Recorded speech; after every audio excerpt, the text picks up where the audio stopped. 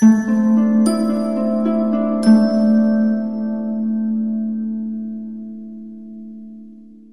we're going to talk about is boundaries. Healthy boundaries. What are they? Why do we need them? How do we get them?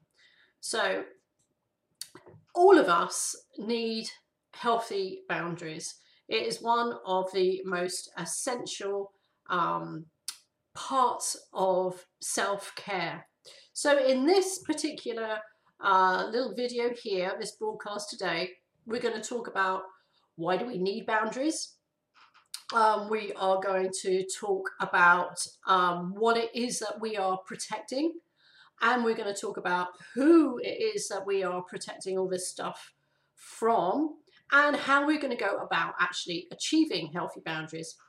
So when we talk about having healthy boundaries, some of the misconceptions is that we're talking about being very inward looking and being self-absorbed.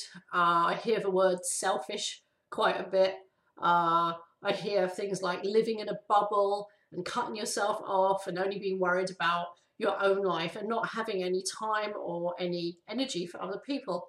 And that could not be further from the truth. The reason is that we need boundaries is that we only have so much energy to go around.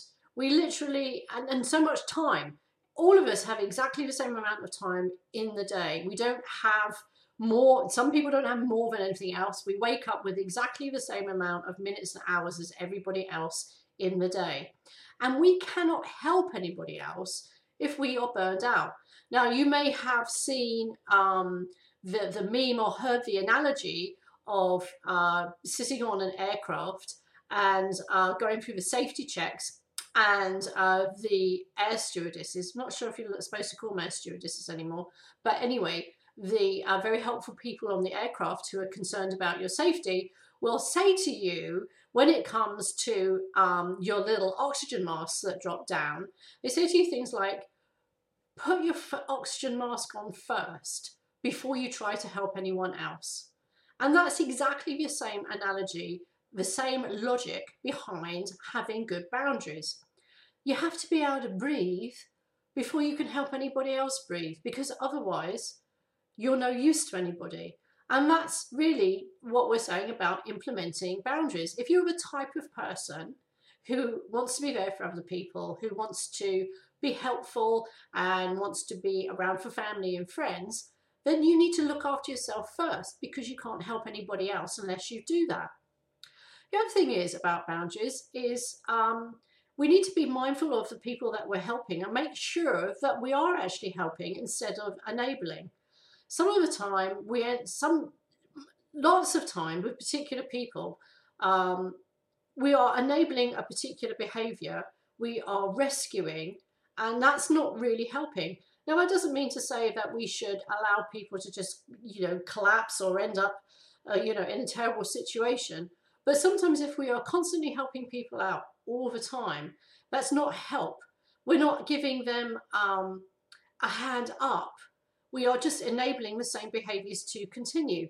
So it's important to identify those people in our lives, first of all, who may be very energy draining, and secondly, that we may actually not really be helping at all. We all have our own lives to lead, and life is short, and you only have to turn on the news to realise how quickly life can be cut off. And we need to look after our own health.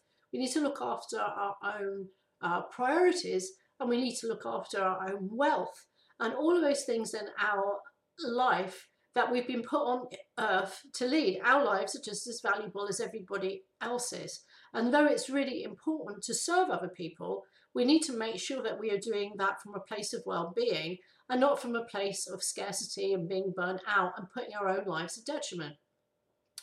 So, what are we protecting? Well, if you're on this page, you know that we are all about protecting our sobriety. That's how this particular page started off as Sober Sassy Life. And it was all about living the best sober life that you can. Now, if you're in the early stages of sobriety, then you might be going through some wobbly bits, right? And putting in healthy boundaries will help you protect that wobbly time, that vulnerable time where you're feeling your way into sobriety, where you're trying out different strategies. Because during the early part of sobriety, you may find that it's not good for you to be around certain people, that it's too overwhelming to be helping out in a particular way. And for at least the first part of sobriety, in order for it to stick, in order for you to be comfortable with it and embrace it, you need to be protecting it. That applies to any lifestyle change. I mean, how often have we decided to start to eat more healthily, or decide to start exercising more to benefit our health, only to find that that decision is encroached because people are insistent that we have a piece of cake, or insistent that we eat biscuits, or insistent that we go shopping with them or doing something different instead of us taking the time to do our exercise. So any lifestyle change that you are making takes a while for you to get comfortable with it. And if this is what you want to do, then we have to put some boundaries in place to protect that. We need to protect our creativity. Being creative is a huge part of everybody's life. It's very beneficial to our health. It could be very beneficial to your career. And it's important that we put time for us to fill our creative cup. We could be protecting our business or a career. I'm an entrepreneur, and it's very important for me to be able to conduct my business during the time that I want to. If you are self-employed, then you will know that hours aren't always 9 to 5. If you work from home, like I do, then it's very often people feel that because you work from home, you're not really doing anything. So they'll drop in for cups of tea and they will encroach upon your business time. It's important to protect our relationships. So many of us don't spend as much time as we'd like with our partners, with our children, with our parents. So that's important to protect. It's important to protect family time, and it's important to protect your me time. And I know that's a little bit of a buzzword, but if we don't have me time, then as I was saying a few minutes ago, you're going to find that you are always working from an empty cup, which means that you are never, ever really giving your best for yourself, for your family, or for anybody else. So, okay, so now we've established what are we protecting, we need to figure out who we're protecting about. Now, friends and family are those people who are nearest and dearest to us. They are also the people who are most likely to ask for and need our help. And they are the people that we obviously want to give our help to. But very often, friends and family, if they are used to you always being there for them, tend to expect you to always be there for them. And it's important that we start to set boundaries for ourselves, but it's also important that we allow people to go on and be self-sufficient. So if you have that member of the family who's always asking you to rescue them from the same situation over and over again, to continue to rescue them actually is not really very much help. You're just enabling them to continue to be in the same situation. So it is important for you to identify those kind of people in your life. And I know this is difficult because they're people that you care about, but sometimes tough love is more helpful and more valuable than constantly picking people off the ground. The other people that tend to drain us are those people who always ask for help but rarely give it. Those people who are always interested in taking and are not always around to give. Now those people should be fairly easy to identify for you. And although I'm not saying that you should cut yourself off from those people, I think it's important to realise that life is a give and a take, and for you to expect some balance is not unreasonable and is not unfair. People who are not supportive. Now, if you're making a lifestyle change, if you are quitting drinking, if you're starting a new business, if you're doing anything that's maybe a little bit out of the ordinary or a little bit unusual or maybe out of your comfort zone, there's a period of time where you feel very uncomfortable with it and you feel vulnerable. When I found it in sobriety, I did find that there were a lot of people who were very dismissive. People who were, first of all, didn't really take it seriously. Secondly, didn't expect it to last. Laughed, weren't helpful, were even annoyed. And those people can not be supportive for a variety of reasons. Sometimes when we make a lifestyle change and we are in a group of people, and this is a change from what we've been doing before, it's hard, it's very unsettling for people around us to deal with that. Sometimes the lifestyle change that we have chosen may shine a light on changes in their life that they want to make and haven't yet been able to, or don't want to, or haven't had the ability to take the steps that you have. And it's very easy for people to feel judged. It's very easy for people to feel like you are making a statement about them rather than about you. But these feelings that people have around you are their feelings. They are their feelings for them to process and deal with. They are not for you to take on. So if you're finding that you're around people who are not particularly supportive, maybe you need to step back a little bit and allow the dust to settle. In many cases, what happens is that people get used to the idea.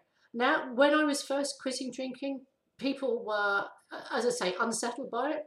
Now they're used to the fact that I don't drink, and it's people that I didn't see in the early days, I now do, and it's not a big deal. So there could be a settling down period. People could just be concerned about how the changes that you're making in your life will affect their relationships. Maybe they're sad. Maybe they don't want things to change. I mean, certainly when we started our own business, we found that many people were very dismissive about this because they were concerned about how it would impact our relationship with them, whether we wouldn't have time and that kind of stuff.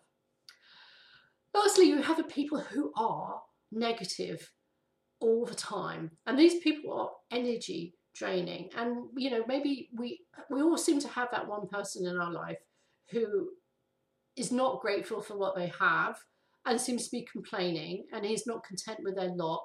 And when you try to point out ways to deal with it and to change their life and to make it better, they are the people who disregard all that advice, and in a couple of weeks' time you're having exactly the same conversation again.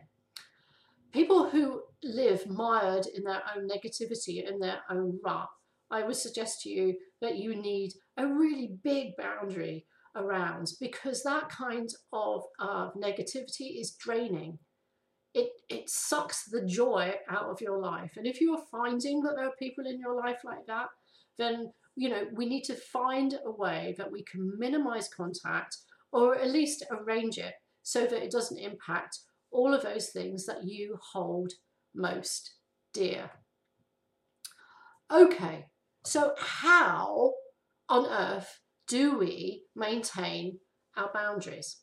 Well, I posted a quote the other day from Stephen Covey, and I don't have it in front of me, but what he was saying was this: in order for you to say no effectively, you need to have your yes burning inside of you. You need to know what your priorities are. You need to know your why.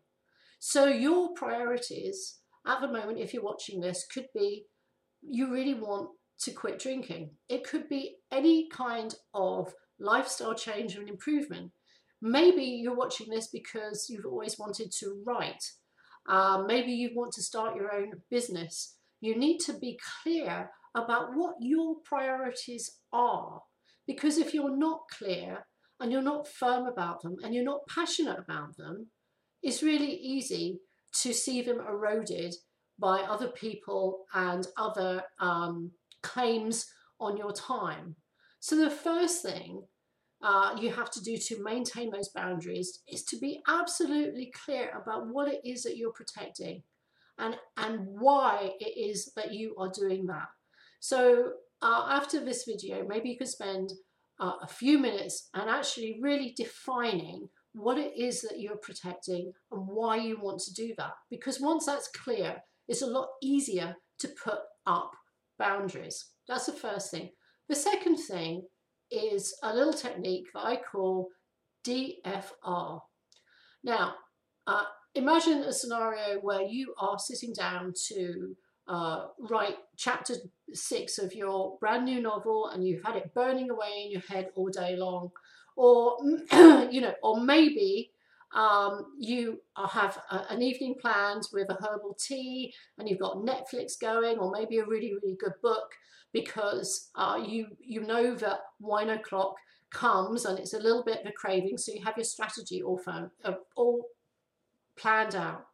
Whatever it is that you have planned, the phone rings and somebody wants you to come right over and help them pack up because they are planning to move house. Now, sometimes we are put on the spot and in a position, and maybe your reflex is to always say, oh, sure, yeah, okay, I'll do that. Well, and then you kick yourself afterwards. And this is what happened to me a lot, especially when I was drinking. I would find that people get me a weak moment, I'd say yes. I wouldn't want to say yes. And then I'd be very resentful about it afterwards. And that would make me stressed. And that would be part of the things that fed into the cycle of my drinking. What I found is, as I've learned how to say no, my stress levels have decreased significantly. So here's my suggestion for you. First of all, delay. If people ask you for something and you're not really sure what you want, or you're not sure how to reply, you don't know really whether you do want to do it or you don't want to do it, is to delay. And I always say, you know what, I can't talk right now. Or I don't know what my schedule is, so I'm going to have to get back to you. So delay, and then think about what it is that you want to do. Whether it is you're going to say, yes, that's fine, actually that does fit in with my schedule, then you can phone back with a resounding yes. And you'll be doing this with good grace. If it's well, yes, but I only really want to have 2 hours of my time with you, whatever it is I'm helping you with, then it's a yes with boundaries. Or maybe it's a no. Maybe it's like, not this time. Delay. Secondly, firm. Practice what you're going to say. It'd be, no, tonight doesn't work for me. I have other plans. Maybe we can reschedule because Friday works better for me. The other thing that I would say to you is try not to apologize too much, because I don't want to sound like, famous politicians here who never apologize, but, going, oh, I'm really sorry, I wish I could. First of all, it's not authentic because you don't wish you could, you're saying no. And secondly, it puts you in a little bit of a back foot. So if you say, no, that doesn't work for me, without any apology, not because you don't need to apologize, that puts you on your front foot, puts you forward, and enables you to maintain your power. And keep repeating it, because very often people don't hear. It's like, oh, okay, well, are you sure? Because it's like, no, it doesn't work for me. I have something else scheduled. No, it doesn't work for me. I have plans. No, that doesn't work for me. And if you repeat and you're firm, polite and cheerful and unapologetic, then people will get the message.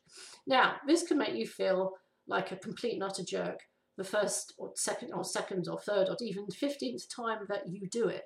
But what you will notice is that your level of stress will gradually go down, and you will also be much more able to do that. And the thing is, here's the thing. Isn't it much better to be helping people and spending time with people when you really want to be there, than if you are spending time with them and helping them out of a sense of obligation, excuse me, and you're feeling resentful and angry about it, because I've done that. And, you know, that's not fun for anybody. It's much better to, when you do want to say yes and you do have the time, that you go there and you give it your all for people rather than being there half-heartedly. Another way of maintaining your boundaries in a practical sense is cleaning up your social media platform. Being more aware of how you use social media, not getting into going down rabbit holes with people in social media, not to airing your dirty laundry, not allowing people to put you in a position in social media. If people always, I've had this issue before when I've posted family events and things like that, and people have tried to put me into a corner with how they want things to happen and what they want to happen. And I've always said, oh no, well, that's not for the Facebook, that's for you to talk directly to me. And if it's got heated or we've got down rabbit holes, then I've just deleted and banned. And I find if you're finding yourself on social media, experiencing a lot of drama with people, being involved in these situations where you feel overwhelmed and you feel drained with energy, if you are always getting these, what I call vague booking messages, which are people who are posting cryptic messages like, I feel so terrible, there's no one cares about me, and doesn't really explain what's going on. And really the obvious thing that they want to happen is for you to go, oh dear, well, maybe you should, you know, let me know what's going on. They want some attention. Those kind of people, shut them down. You know, there's ways to do that without necessarily unfriending them. Restrict everything that they see that you post and literally keep on scrolling. Because if somebody really needs some help, you know, they can pick up the phone or they can message you directly and ask for it. But that is something that I find intensely annoying. Any kind of vague booking is something that you need to avoid. Also, the best way to get people to be respectful of your boundaries is to be respectful of other people's boundaries. And sometimes when you're on the other side of it, it's like, oh, okay, yeah, you're right. So when you are asking people for help, if you are asking people for time, if you are asking people for attention, don't vague book yourself. Ask and take no for an answer. And it is refreshing when people are able to say no to you. But you should take it and be happy that people trust you enough and are respectful of you enough to give you a straight answer. Lastly is protecting your time. And I mentioned this in the introduction a little bit about what it is that we're protecting. And it is our time. Life is short. Days are short. As you get older, they seem to feel shorter and to go past quicker. And none of us know what's going to happen tomorrow. Today is the only thing that we all ever have for certain right at this time. So it's really important that we use each minute in the way that gives us joy. And for those of you who are still feeling a little bit like, oh man, it makes me feel selfish, if you can be a person who's full of joy because you're doing the right thing, what you want to do with your life, that will be infectious for other people. That will be inspiring for other people. If you are the kind of person who is direct, if people know when they pick up the phone, they ask you for something, that you are genuine about it, you're authentic, then that will be an inspiration for other people. One of the things I've learned through being sober is being a people pleaser is one of the worst things that you can be. And although for some people it allows you to be taken advantage of, most people don't really know where they stand with a people pleaser, because as a people pleaser you are often saying things that you think will make other people happy instead of speaking from your own authenticity and integrity. I have learned during my sober journey that my voice and my authenticity is part of me. And that has meant that I have been not people pleasing, but speaking from my own values and my own integrity. That has meant saying no. That has meant putting up boundaries. That has meant stepping away from people who maybe don't share the values that I have. What I have found is that people in my life now are, one, much more respectful of my boundaries, and two, are much more respectful of me, and our relationships are a lot stronger for it. So I know from experience that this is also a change which is very uncomfortable, but this is the way that we grow. In order to grow, we have to think about it as a small little plant. You put in a seed, and for the first part of your growth, you need some nurturing until you've actually got the power to grow on your own outside of the greenhouse without any protection. So this is going to take a little bit of time. So I would like you to practice your delay tactics. I'd like you to practice being non-apologetic. I would like you to practice cleaning up your social media and avoiding drama. And I feel that you will see the benefit. You'll be able to protect your sobriety more. You'll be able to protect your priorities more. Make sure you know what they are. And this will become an essential part of your self-care. So thanks so much for listening to this event. I will be back next week with a new event, and what we will be talking about next week is the power of routines. Now, routines sounds really dull and boring, but routines will, in a strange way, help you be way more spontaneous. So if you'd like to join me next week at the same time, 10 o'clock PST on this page, I look forward to seeing you then. So thanks very much for joining me. Bye for now. See you later.